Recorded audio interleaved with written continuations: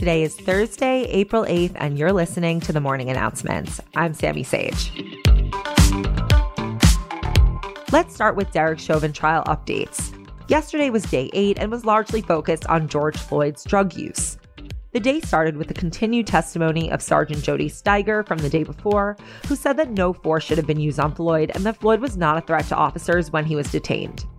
The first new witness to be called by the prosecution yesterday was Senior Special Agent James D. Ryerson of the Minnesota Bureau of Criminal Apprehension. That was a mouthful.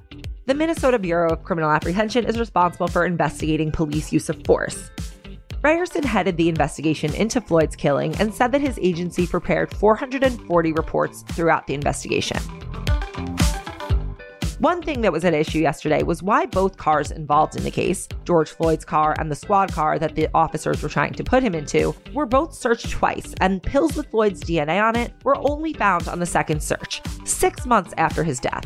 Chauvin's lawyer also played body cam audio that was somewhat unclear, but he claimed that you can hear George Floyd shouting, "I ate too many drugs," as he was handcuffed on the ground. Ryerson instead testified that he thought that Floyd was shouting, "I ain't do no drugs," when he was pinned to the ground, even though there was some confusion on whether Ryerson had at first thought that he said he ate too many drugs. The next witness to testify was Mackenzie Anderson, a forensic scientist with the Minnesota Bureau of Criminal Apprehension, same as the Ryerson guy. She focuses on DNA testing and body fluid identification and was in charge of the vehicle searches. Anderson said that the prosecution instructed her to check Floyd's car for Suboxone, a drug that can be used to get high but is more often used to suppress opioid cravings, which seems like an attempt for the prosecution to establish that Floyd was trying to stop using drugs, as his girlfriend had testified earlier.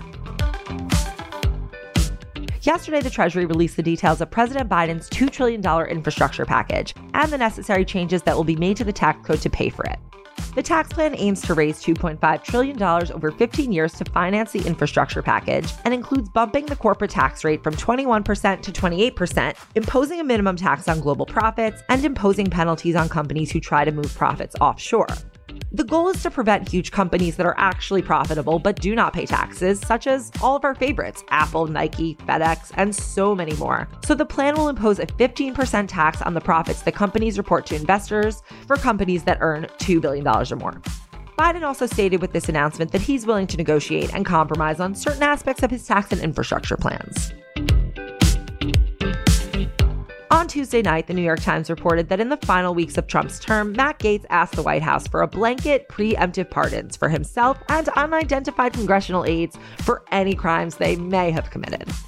He asked for those pardons after the Justice Department was already investigating his behavior and had begun questioning his associates about his conduct, though it's unclear whether he or the White House knew at the time about the inquiry.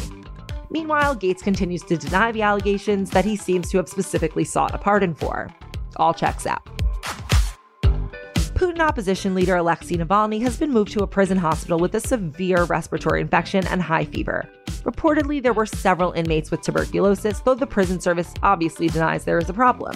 Supporters are alleging that this is a slow-moving assassination, partly from being denied care and partly because they had already tried to assassinate him, so why would they stop?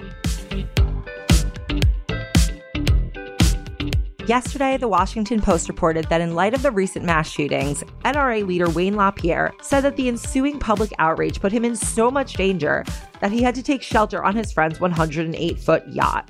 LaPierre said in a deposition filed this weekend, "I was basically under presidential threat without presidential security in terms of the number of threats I was getting. Thank God I'm safe. Nobody can get me on here."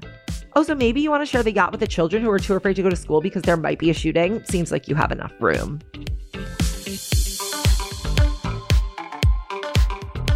Now let's do a few headlines that speak for themselves. The UK announced that adults under 30 should not be given the AstraZeneca vaccine after scientists reviewed cases of rare blood clots.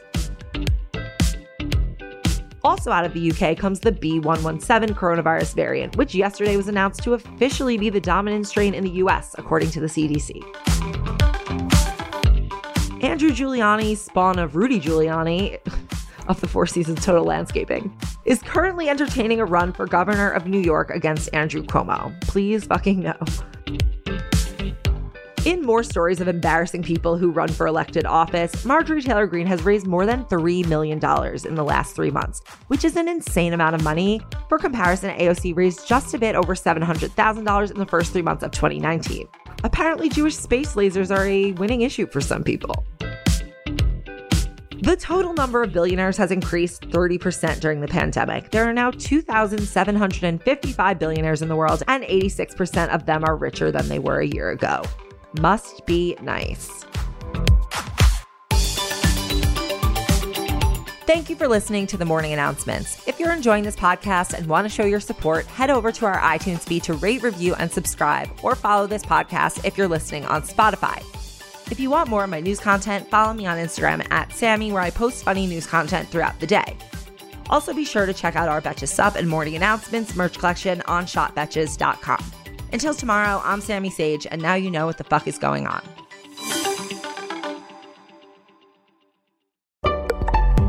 Betches.